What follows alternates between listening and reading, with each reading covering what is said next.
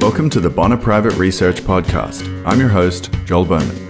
Each week, we bring you exclusive conversations with members of Bill Bonner's private research team, as well as some special guests we'll meet along the way. We're trying to connect the dots, from high finance to lowly politics, private investments to public follies, from Wall Street to Main Street, at home and on the road. We're into sound money, personal freedom, classical books, and great wines, not always in that order. So join me and the rest of the Bonner Private Research team as we pack our bags and follow the money.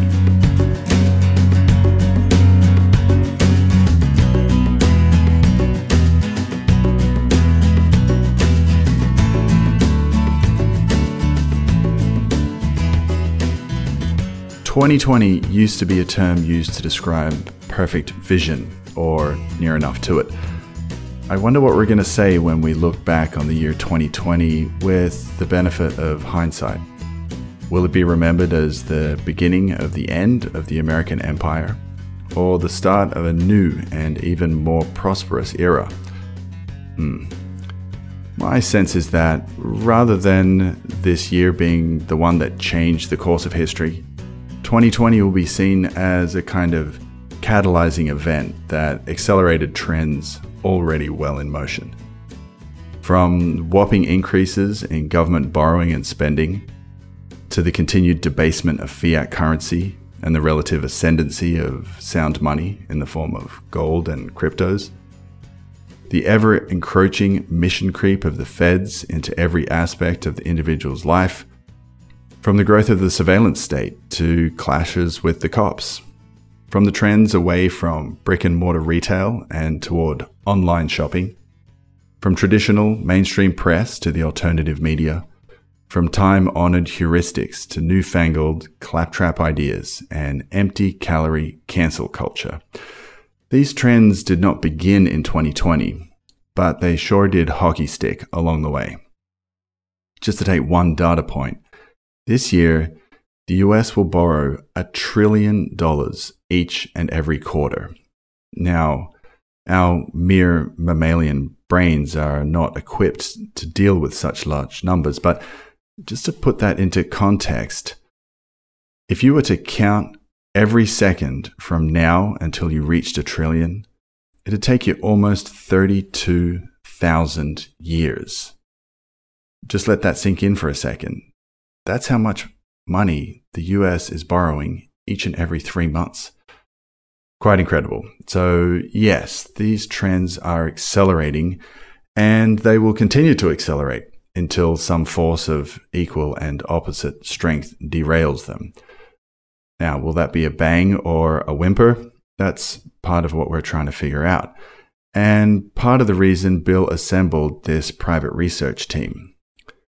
So let me just back up and give a bit of background here. Our operation consists more or less of 5 core members. We have, of course, Bill Bonner, who is the founder of the various Agora publishing companies, which have operations in a dozen or so countries around the world, from the US to Australia, India, China, the UK, France, Brazil, South Africa, down here in Argentina. In fact, if there's an alternative press covering economics, politics, and markets in your country, there's a pretty good chance that Bill Bonner played a role in getting that conversation started too. So we're very excited to be able to check in with Bill over the coming weeks and months and get his take on the state of the world. At present, he's hunkered down in his bolt hole up in northern Argentina on an estancia named Gualfin, which literally translates as the end of the road, appropriately enough. So we'll check in with Bill when and where we can. We'll also be joined by Dan Denning, who is Bill's co-author on the Bonner-Denning letter. Dan and I actually wore opposite numbers for a while. He is an American-born writer heading up the Australian Daily Reckoning down in Melbourne, where he was for the better part of a decade, and myself as the Aussie-born editor managing the American Daily Reckoning up at Agora's HQ in Baltimore. So in a way, we got to see the world from one another's perspective, and we were lucky enough to meet in plenty of interesting locales during the years between. Dan is presently taking a break from his own Great American Bolt Hole tour, and he's riding out the pandemic in what he likes to call his fortress of solitude. So we'll be checking in with Dan along the way too. We'll also be joined by Tom Dyson, who is the author of the widely read Postcards from the Fringe. As many listeners will undoubtedly know, Tom and his family sold everything they owned a couple of years back, converted the proceeds and all of their life savings, as a matter of fact, into gold, and hit the road for a pretty epic world tour.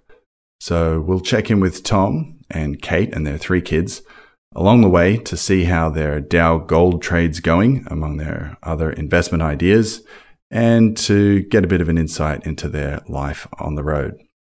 And finally, we have Chris Mayer, who joined me for today's pilot episode. We already had a number of health scares over the last 20 years. If you add them up, SARS and Ebola and all these different things, and so finally got the big one. Hope we'd be better prepared the next time it happens, and we'll know more what to do. And that's where I think the market will start to price this risk in. Chris is the portfolio manager of the Woodlock House Family Capital Fund, which manages part of the Bonner family estate. And he's also the co-founder of that firm, along with Bill himself.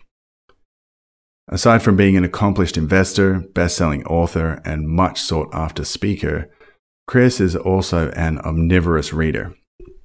From history to philosophy, biography, economics, and, of course, investing, Chris brings a wide-ranging intelligence to just about any conversation you catch him with. In fact, I remember years ago attending an Austrian economics conference with him in Vienna. Speakers were staying in a historic hotel right in the heart of the city. Chris had flown in from Maryland, and I just landed from Dubai, where I was living in the Middle East at the time. Anyway, we retired to our individual hotel rooms to freshen up before a bit of a meet and greet cocktail hour in the lobby. And I arrived that afternoon to find Chris already deep in conversation with one of the attendees. And he was talking about the history of the building and the who's who of famous guests who had stayed there and made the place their home over the years. It turns out that Chris had already uncovered a book on the history of the hotel and was dutifully bringing himself up to speed. Anyway, I caught up with Chris a few days ago for a bit of a free-ranging conversation. We talked about everything from America's quintessential naturalist, the man who was social distancing long before it was cool, all the way through to how technological change is often ecological in nature. And we spoke about some of the parallels between the late 90s market mania and today, as well as some thoughts on bubblicious and not so bubblicious stock valuations. Now, it is perhaps to be expected that for a pilot episode, we had a few difficulties with the audio. Turns out only one of the channels we used actually recorded, which meant some headaches for my very patient producer, who did a great job nonetheless with the material that we gave him. So we'll be sure to record with both channels in the future. But I wanted to bring you this episode anyway, not for the quality of the audio recording, but for the quality of Chris's ideas, which I trust you'll find worth the listen. So again, thanks for joining us. Now, let's get this conversation started.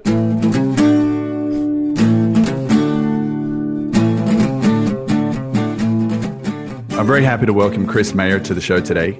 Chris, as well as being a colleague and a dear friend, is the portfolio manager of Woodlock House Family Capital Fund and the co-founder of the firm, along with Bill Bonner, who will be known to the listeners of this show.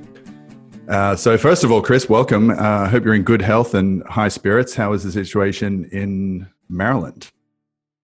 Oh, thank you. Good to be on with you. Good to see you. The situation in Maryland is better than in a lot of places in the country. But we're still, everybody's wearing masks, and not all businesses are open, but it's just a new world we live in for a while, Right. Strange. Yeah. Well, I want to get into a little bit about a bit of that during our discussion here, but first, I thought we might begin by talking about a man that I know we very much both admire, a man that Emerson called the truest American, which I always thought was very high praise indeed. You wrote about Mr. Henry David Thoreau recently in a column earlier this week. There's so much to unpack both in your column and with regards to Mr. Thoreau in general, but I wonder if you could just start by telling us a little bit about how you first was drawn to Thoreau's work and why you think you've revisited him periodically in the ensuing years. What did you get out of him in particular? Yeah, that's a good question. I don't know what originally made me pick him up. Great classic of American literature. So I found my way to that book somewhere in my early 20s, and it was Thoreau, it was Walden. And I've always loved that book. It's in addition to being very quotable in parts, there's a underlying life philosophy that appeals to me about his, particularly the whole simplify, and the idea of, he has a way of penetrating certain abstractions, the way people are always chasing after things they don't particularly need, and pointing out the folly of all the hassle and anxiety we create for ourselves. And of course, there's the whole thing with nature, just being more in tune with the seasons and appreciating even simple things in nature. He goes on for pages about ponds or frogs or whatever. And so I've always liked that, his writing style, and I've come to appreciate it more as I get older because I've learned more about him as a person. Yeah, you mentioned that in your column. You read a biography of him, and it kind of cast a whole new light on some of the lessons that you might have drawn. Yeah, definitely.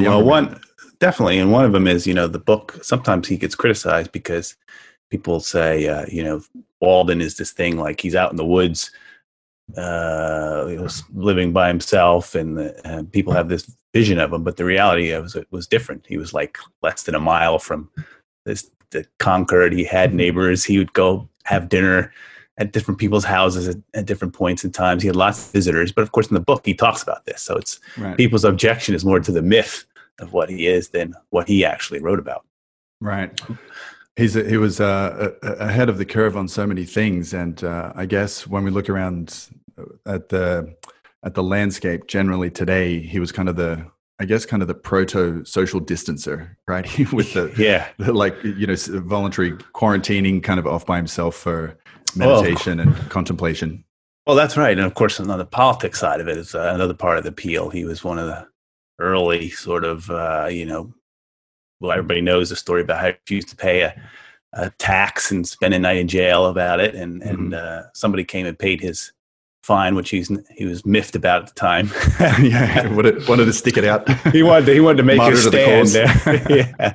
He wanted to make his stand. Yeah. But he was very much kind of in line with you think of kind of modern, like libertarian kind of ideas. And the other thing that I came to appreciate a lot about him is how many different skills he had. It wasn't like he was just this guy who read books and wrote literature. He, first off, he read in something like 5 different languages, and he had a number of other skills. He was a professional surveyor, and apparently a very good one.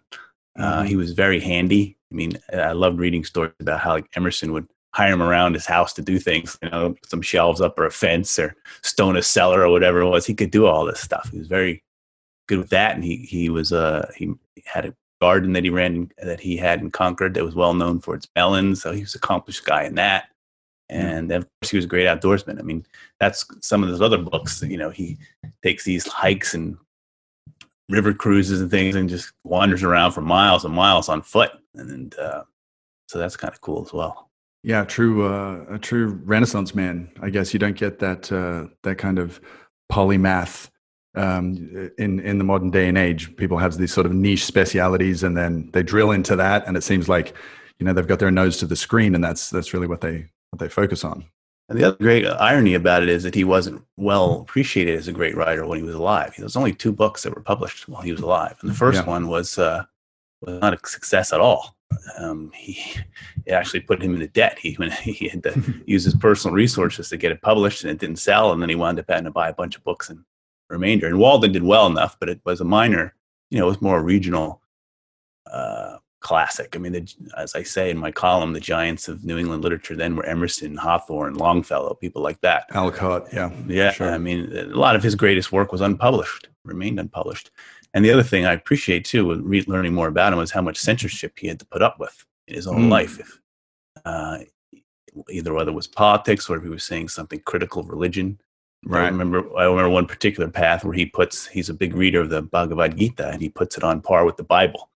Ooh, and no, in those days, that's a big no-no. It's a big no-no. Hashtag cancel Thoreau.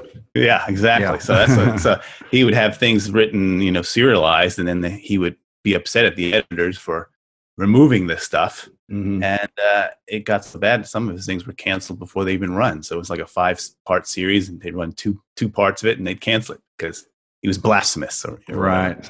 But he was a great guy as far as sticking to his principles in that way. And that's something else that's nice about him. He didn't get caught up in trying to make a whole lot of money and a name for himself, but stayed true to his principles, followed his own star. Right. So, and amazing to think that, as you said, he had only 2 books and some collections of essays and things. I think that, right. Civil Disobedience, for example. Classic. I wonder how if we could magically transport Henry David Thoreau to 2020. I mean, what a guy like that would think, just looking around at the modern landscape, that 160 years. I think he died in 61, right at the beginning of the Civil War. Yeah. As a lifelong abolitionist. So, yes. So that's kind of interesting. But it's hard to imagine. Hard to imagine what he would think of what us even now talking on Zoom, or what would he make of a world of people on Twitter, or Facebook. What would he make of these things, or email? Yeah. It's hard to imagine. He certainly wouldn't be carrying around a cell phone, I don't think. But somebody who I think I love that quote of his. He's talking about the 3 chairs that he has in his little log cabinets. One for solitude, 2 for company, and 3 for society, I think. Right. So, 3 chairs, quite different from international Zoom calls and things that we have today. Well, he also had that famous line when it comes to technology that I love, when he says they are but improved means to an unimproved end. Yeah. So I was going to get to this. You led off with the full quote. I'll just give for our listeners edification here. It's our inventions are want to be pretty toys, which distract our attention from serious things. Then he goes on to say, they are but improved means to an unimproved end. That's quintessential Thoreau, right there. So, what do you think? We fast forward now from the kind of woodchuck wilderness of the 19th century to 2020, and looking around, we have increasingly a handful of these giant companies, and this gets to kind of what you were talking about in your column, that not only are dominating the markets in terms of performance to date or decade, over the last couple of decades, but also just with the massive market cap that they have that we haven't really seen before. I mean, we're seeing $1 trillion companies, or in some case, not to multi-trillion-dollar companies in the not too distant future, we think. And also how those companies are just insinuating themselves into every facet, of our lives. You made the point in your column that technological change is sometimes ecological change in nature, and I want you to just unpack that a little bit for us, because I think it's such an important point, and it's not one that's necessarily intuitive for people. The way that technology really, really reshapes the environment in which it enters. That's right, and that particular insight comes from Neil Postman, who was a author, and I guess now we call it media ecology, which has become its own little mini discipline. And this is what media ecologists spend a lot of time thinking about and writing about, which is the impact of technology on the entire ecology or ecology of communication. So it's not just that, suddenly we have a world without email, and then suddenly we have a world with email. And so that's it. It's just another communication. It's like email changes everything. It changes the nature of conversations we have, what we can write about, what we think about. And I like some of the analogies is, if you take like an environment, he uses the example, if you take an environment, you take out caterpillars, it's not that you have an environment now without caterpillars. You have something completely different. It's changed the rules for survival.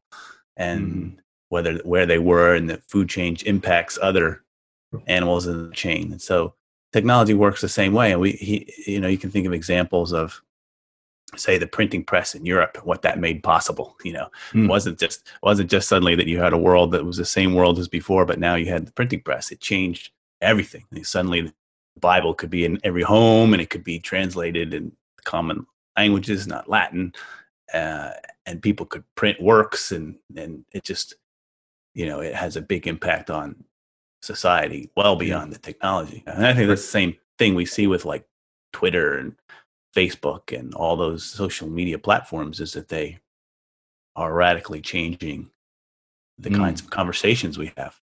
Very difficult to imagine a Reformation or a counter-Reformation subsequently without a Gutenberg printing press, right?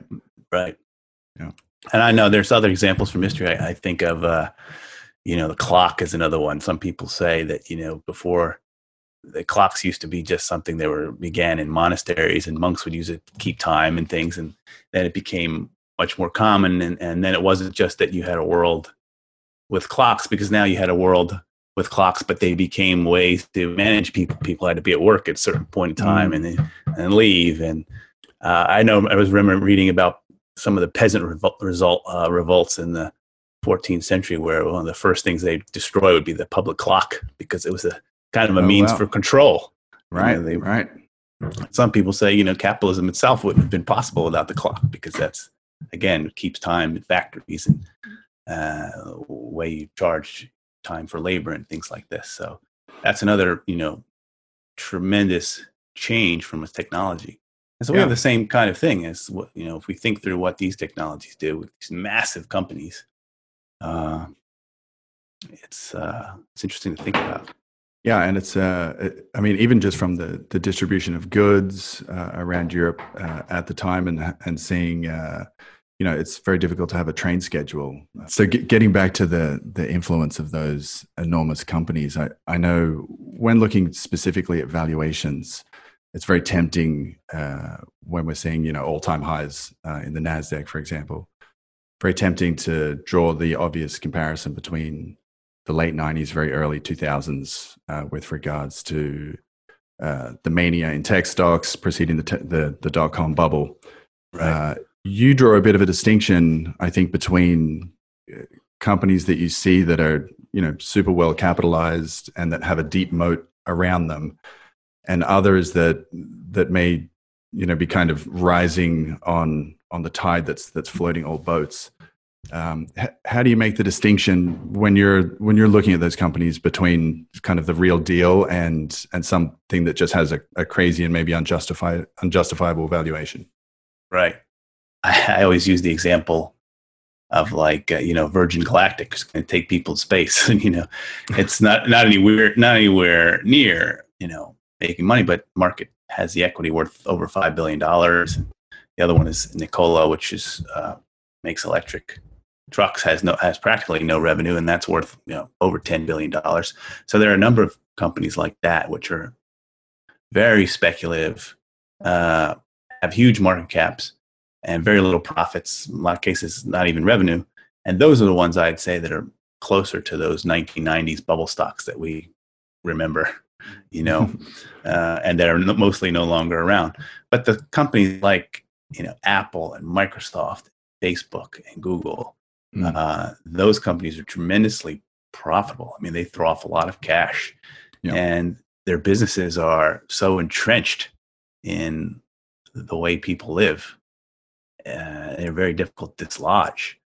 So that explains, why they're just continue to grow and grow and grow. And the other really important point to remember with these as well and Buffett has pointed this out, certainly not unique with him, but is that these businesses require a little capital.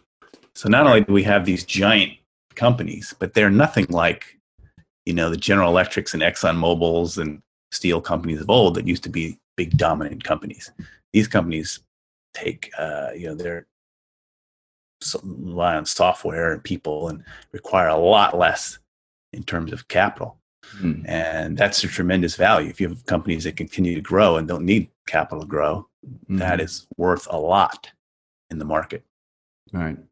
And I think people might be tempted, rightly or wrongly, to assume that a lot of the market's recent behavior is somewhat of a reflection on a pretty unusual situation at the moment. I'm talking obviously about the pandemic and the change in behavior of people who, they're staying at home, they're getting Amazon deliveries, they're binge watching Netflix in their underpants or whatever they're doing. I mean, that's probably not the best mental image for our listeners, but to what extent do you think that change is temporary, or is this kind of an acceleration of a trend that was really already in motion, and this is a calibration of a new normal that we're just going to have to, in some way, kind of reconfigure? We're going to have to reprice risk in the market and also in our lives. I mean, just as a matter of going to a restaurant or not, changing our spending behavior, changing our societal patterns. What are your views there? Yeah, I think that's it. I think that latter point is definitely it. That's we're going to have to just reprice entirely. So some of it, I think, it's accelerated. So these trends have been in place for a long time. Trend towards online shopping. No big surprise there, but certainly accelerated this year. And then a lot of other trends. So people, how much of this really sticks, we'll see. But people ordering out more versus eating in a restaurant. I mean, it might be a while before people are back in elbow to elbow in a crowded bar, or go to sporting events and concerts. I wrote a couple of weeks ago too about, I was at a luncheon and it was outside, so it was everybody was social distancing and whatnot. But it was interesting that the host had all the sides wrapped in individual plastics. So you go have your plate, you grab this individual that, and it was just like this proliferation of paper and napkins and wipes and garbage. Plastic garbage. I mean, not a good trend, but I mean that's another thing that's could have bullish on landfills, maybe. Bullish on garbage. But also the travel is the big one everyone talks about all the time. And I follow the TSA throughput numbers, and we're still under 1 million travelers a day in the U.S. And what is that?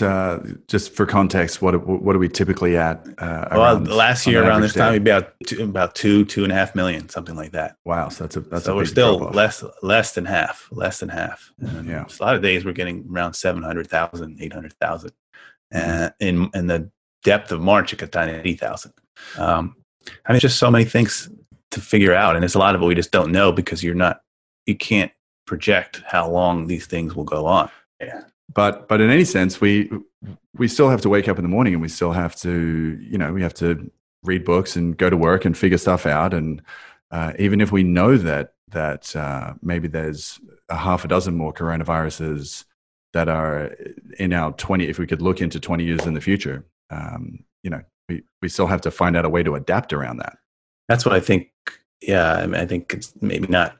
You don't know what kind of virus will be, but I think we could plan on these things happening more.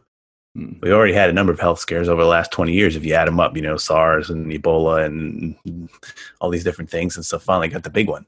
Right. Now, the hope we'd be better prepared the next time it happens, and we'll know more what to do. And that's where I think the market will start to price this risk in. I know I didn't have pandemic risk as something I underwrote in the portfolio before. I've been in finance for 25 years. I've never had that experience. No. In fact, I remember early on when it happened in February, doing some research and putting out a little note to my investors, looking at past health scares like SARS, which was, I think, pretty much the worst one, besides going back to the 1918 flu. And that research was completely off. I mean, it had nothing to do with this. Was way beyond any of those experiences we've had. So, but going forward now, this is something I'm going to think about. Well, how's this business would this business operate if a country had to go to lockdown? That's definitely something to think about now. So I think there's tons more stuff that we can pack into potentially a second conversation here. But I want to just finish off with a slightly tongue-in-cheek question. Let's imagine that we did bring Mr. Thoreau forward 150 odd years in a magical time machine that Elon Musk is just on the verge of developing as we speak. Do you advise Mr. Thoreau buy Amazon, or do you tell him go up into your log cabin and ride this one out? I tell him to go out to his log cabin and ride it out. I thought he wouldn't. He didn't value that kind of thing, even when he was, I mean, he lived during a time that was actually a pretty good time to be an investor for the most part. I mean, the railroads starting up. He was right there when the first railroad came out of Boston to Concord. So he saw a lot of commerce go through, and he was kind of fascinated by it. His family was in a pencil business, which did pretty well. And he was pretty handy as an engineer and helped them design a better, less greasier pencil. But yeah, I mean, he has that whole idea I like where he says, I forget exactly how he puts it, but he talks about people with their farms and their cattle and their houses, and he wonders whether the people own the houses and the farms and the cattle, or they own them. Who owns what? Because people easily become prisoners of the stuff that they own. And so I don't think he necessarily would have valued a stock tip, but promised to make him pretty wealthy. Right.